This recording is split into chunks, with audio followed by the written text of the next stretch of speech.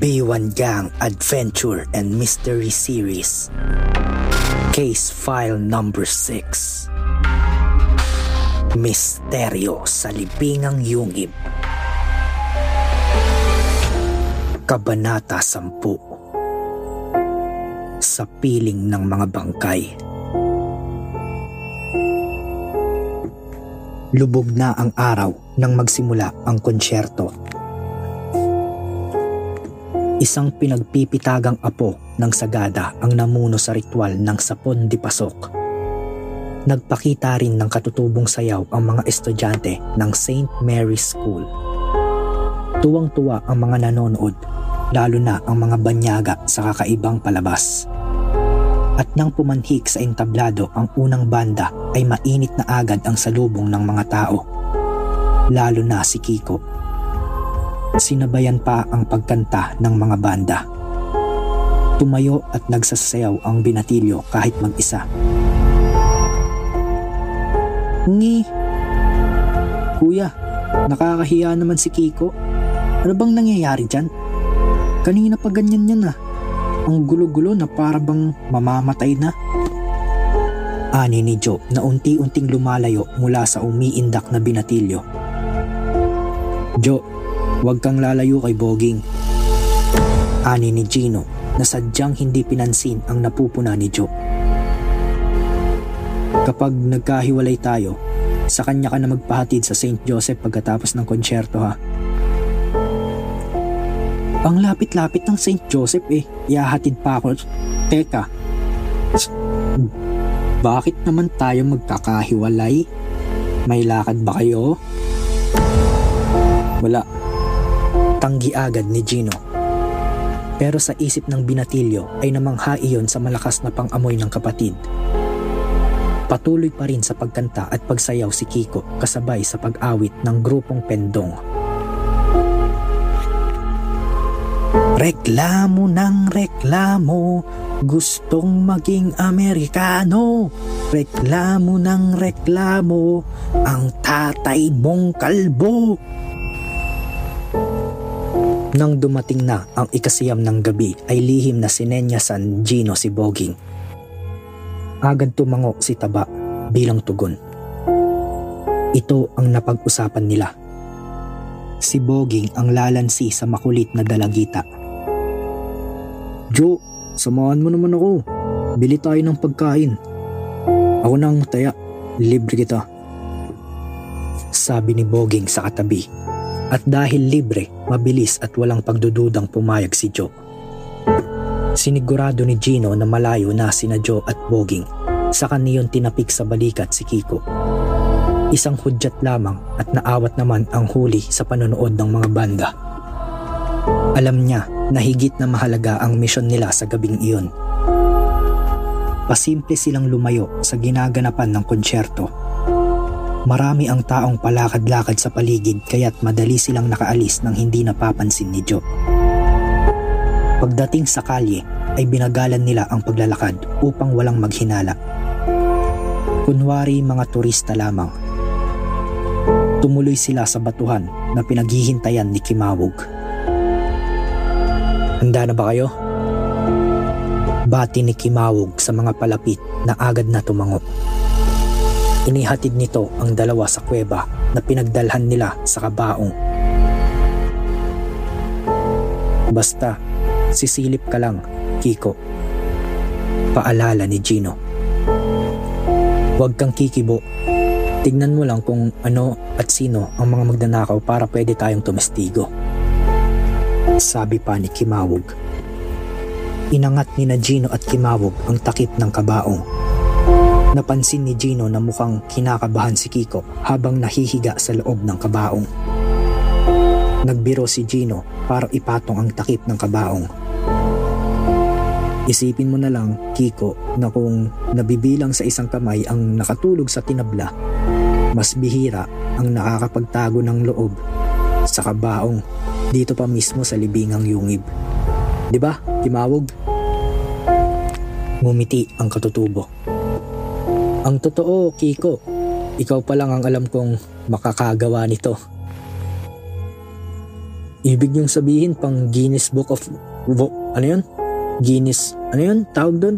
Guinness Book of Records na ako? Ani ni Kiko na nakisakay sa biro ng mga kaibigan. Mag-ingat ka, Kiko. Seryosong sabi ni Gino bago nila ibinalik ni Kimawog ang takip ng kabaong. Sinigurado nila na hindi makahugpong ang dalawang kahoy. Nakaawang ang takip para makahinga at may masisilipan si Kiko. Magkasamang lumabas ang dalawa. Nagtago uli si Kimawog sa batuhan. Kapag sinuwerte, doon dumaan ang magnanakaw, makikita ng binatilyo iyon. Nagtago naman si Gino sa pagitan ng pwesto ni Kimawog at ng kuweba, sa likod ng mga pananim. Tahimik iyong naghintay. Nakatindig na lahat ang balahibo ni Kiko sa buong katawan. Pati yata balahibong pusa sa kanyang ngusoy nangingilabot sa takot. Kanina'y sinundan ni Kiko ng tingin ang palayong liwanag ng flashlight ni Gino at Kimawog. Ngunit nang makalabas ng kuweba, ang mga kasamay parang nabulag si Kiko. Napakadilim. Kahit mga sariling kamay ay hindi niya maaaring maaninag, kahit paiwagayway niya, hindi niya maaaninag ang mga ito. Kahit iyon pa mismo ay nasa harap mismo ng kanyang muka. Pinakinggan ni Kiko ang kapaligiran. Nakakailang ang katahimikan sa kuweba. Tinalasan niya ang kanyang mga tenga. Wala siyang anumang narinig bukod sa daloy ng tubig ng sapa na tila sumasabay sa pabilis na pintig ng kumakabog ng dibdib. Napahalukip-kip si Kiko nang maramdaman ang nanunuot na lamig ng kanyang katawan. Ang hindi niya tiyak ay kung dulot ng klima ng sagada ang ginaw na unti-unting bumabalot sa kanya o dulot ito ng kanyang kaba. Nang may makapa siyang nakaumbok na bagay sa bulsa na suot niyang jacket. Napangiti si Kiko.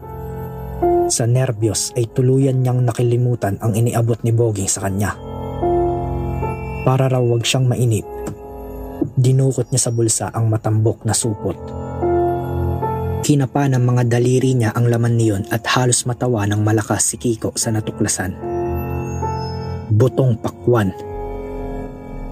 At upang malabanan ang takot na unti-unti na ring sumasaklob sa kanyang katawan, tahimik na kumanta ng mga awit ng grupong pendong si Kiko habang nagkukulot ng butong pakwan sa dilim. Ngunit kahit higit pa lamang sa isang oras siyang naroon, pakiramdam niya ay ilang araw na ang lumipas. Paubos na ang kanyang kinukutkot nang makarinig siya ng mahihinang kaluskos. Sumilip agad si Kiko sa siwang ng takip ng ataol, ngunit madilim pa rin ang kabuuan ng kuweba. Nakiramdam ang binatilyo. Wala na siyang marinig. Gunig-gunig ko lang siguro. Kibit balikat na sabi ni Kiko sa sarili nang muling may umalingit-ngit. Parang may inaaangat na kahoy. Parang may binubuksang ataol. Naging alerto si Kiko. Narito na ang mga magnanakaw. Nakarinig uli siya ng isa pang binubuksang ataol. Sa isip niya'y nabuo ang larawan ng dalawang lalaking walang respetong iniaangat ang mga takip ng mga sinaunang ataol at nilalapastangan ng mga bangkay. Pero ang ipinagtataka ni Kiko'y kung bakit madilim pa rin ang kuweba. Alangan namang nakakakita sila sa dilim. Naguguluhang isip ni Kiko habang nakasilip pa rin sa kadiliman. Baka naka night vision goggles. Parang yung napapanood ko sa sine na ginagamit ni Arnold Schwarzenegger. Pero bakit wala akong naririnig na naglalakad? Naka-rubber shoes siguro ang mga magnanakaw. Sunod-sunod na tanong ni Kiko sa sarili. Sandali pat, narinig na naman ni Kiko ang langit-ngit ng isa pang kabaong na binubuksan. At isa pa. At isa pa. Lalong kinabahan si Kiko. Sa mga naririnig niyang sunod-sunod na binubuksang kabaong ay tiyak na higit sa 6 ang mga magnanakaw. Baka malaking sindikato ang kalaban namin. Kahit malamig ang klima ay nagsisimula ng mabuo ang mga pawis sa noo ng binatilyo. Titig na titig pa rin si Kiko sa kadiliman kaya muntik na siyang mapasigaw nang biglang magliwanag ang kabuuan ng kuweba. Sandaling nabulag si Kiko sa biglang pagkasilaw. Kumurap-kurap siya at nang bumalik ang paningin sa dati muling sumilip si Kiko at nagitla siya sa nakita. Isang malaking siga ang malakas na lumalagablab sa gitna ng kuweba. Napangiwi si Kiko nang maramdaman niya sa kanyang muka ang matinding init ng siga. Subalit, sa pagtataka niya'y wala namang tao roon. Agad na ibinaling ni Kiko ang paningin sa mga kabaong at muli nasindak siya. Bukas ng lahat ang mga ataol. At walang laman ang lahat ng mga iyon. Lalong nagulo ang isipan ni Kiko nang may biglang umalingaw-ngaw na mahinang tunog ng musika. Halos mabali ang leeg ni Kiko sa bigla niyang paglingon, pabalik sa may siga. Tunog ng mga gong yun ah. Sigaw ng isipan ni Kiko. Ngunit tulad ng dati wala namang tao sa kuweba. Itinuon ni Kiko ang mga mata sa pinakaloob ng yungib. Doon nagmumula ang musika na sawarin ni Kiko'y dulot ng napakaraming gangsa na sabay-sabay na pinapalo. Palakas ng palakas ang tunog. Ibig sabihin, papalapit na sa siga kung sino man ang mga iyon. At nang lumantad ang mga tumutugtog ng gangsa ay muntik nang himatayin si Kiko sa matinding takot. Mga kalansay! Napakaraming kalansay ng mga igorot. Nakapilang sumasayaw ang mga ito at bawat isa'y may pinapalong gangsa. Ang iba'y may suot pang gunit-gunit na damit pang burol ng mga katutubo. Habang umiikot na sumasayaw sa malaking siga. Nang makita ni Kiko na ang ibang mga bangkay ay may nakasabit pa sa buto ng mga pira-piraso na naagnas na laman at may nakalawit na bituka sa tiyan, ay hindi na niya napigilan ang mapatili. Biglang tumigil sa pagpalo ng gangsa ang mga kalansay. Tumahimik ang kabuuan ng kuweba. Nakatayo lamang ang mga mahiwagang nilalang na luminga-linga. Hinahanap ng mga ito ang sumigaw. Hindik na hindik si Kiko nang dahan-dahang nag-angat ng kanang braso ang isang kalansay. Iniunat nito ang hintuturo. Halos panawan na talaga ng ulikat si Kiko nang makitang nakaturo ang buto ng daliri ng bangkay sa kanyang kinaroroonan. At lalong nataranta si Kiko nang sabay-sabay na naglakad papunta sa kanyang pinagtataguan ng mga kalansay. Pinaligiran si Kiko ng mga bangkay. Nakatitig sa kanya ang mga hungkag na butas ng mga mata ng mga iyon. Dahan-dahang iniangat ng mga bangkay ang takip ng pinagtataguang ataol ni Kiko. Takbo! Kiko! Dali! Sigaw niya sa sarili. Nagkukumahog na bumangon si Kiko at sa kanyang pagkatarantay malakas na nauntog si Kiko sa takip ng kabaong.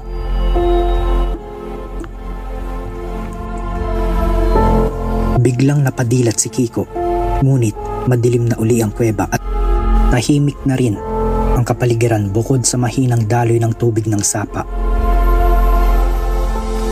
Panaginip lang pala, sabi ni Kiko sa sarili, ngunit habol pa rin ang kanyang hininga. Akala ko totoo. Naputol ang isipan ni Kiko nang makarinig siya ng mahihinang yabag. Kinabahan uli si Kiko, pero ang pampalakas loob niya'y wala naman siyang naririnig ngayon na tunog ng gangsa. Mabilis na sumilip si Kiko sa siwang ng kabaong, ngunit napakadilim talaga ng buong kuweba. Ni hindi niya mahulaan kung saan nanggagaling ang mga yabag. Nag-e-echo ang tunog ng mga ito sa kuweba. May naglalakad nga sa loob ng kuweba. Pero tao ang mga iyon. 3 tao ang naroon sa kuweba. Kaya lamang puro mga naka-jogging pants na binti ang nakikita ni Kiko. Mula sa hugis ng mga binti ay nahulaan ni Kiko na mga lalaki iyon. Subalit, kahit anong gawing anggulo ni Kiko sa kanyang muka ay hindi niya makita ang muka ng mga salarin. Nawala sa paningin ni Kiko ang hita ng mga lalaki. Hindi niya tuloy alam kung saan nagpunta ang mga iyon. Ito, narinig niyang sabi ng isang lalaki. Ito ang minarkan ko kaninang umaga. Antigo na to. Nanlaki ang mga mata ni Kiko. Mula sa boses na iyon ay natansya niyang malapit lamang sa kinaroroonan niya ang nagsalita. Nagprotesta agad ang isang lalaki. Labo naman yan. Tingnan mo nga, 3 kabaong yung magkapatong. Yung nasa ilalim pa ang gusto mo. Ibig sabihin, 2 ataol pa ang bubuhatin natin para makuha ang gusto mo. Very well. Alisin ang nakapatong. Utos ng pangatlong tinig na nagpatahimik sa mga nagtatalo. At dahil hindi talaga makita ni Kiko ang mga muka, tinandaan niya ang mga boses nito. Hawak mo na ba? 1, 2, 3, buhat! Narinig ni Kiko na sabi ng unang tinig. Saan natin to ilalapag? Dito na lang. Ipatong natin dito para di na tayo mahirapan. At ang kasunod na pangyayari ay halos nagpatigil sa puso ni Kiko. Nagitla at napanganga si Kiko nang marinig niya ang pagpatong ng kabaong na binubuhat ng mga lalaki sa ibabaw ng kabaong na pinagtataguan niya. Tinakpan ni Kiko ang kanyang bibig. Tinitiyak na walang makakawalang kahit anong tunog. Hindi ako sisigaw. Hindi ako sisigaw. Magpapakalalaki ako. Lalaki ako. Hindi ako sisigaw. Nang muling marinig ni Kiko ang isa pang kabaong nang ipatong sa kanya. Sa utak ay malakas na kumanta si Kiko. Kahit anong kanta para hindi niya maisip kung ano ang mga nakapatong sa kanya. At lalong ayaw niyang isipin kung ano ang nasa loob ng mga kabaong na nasa ibabaw niya. To be continued.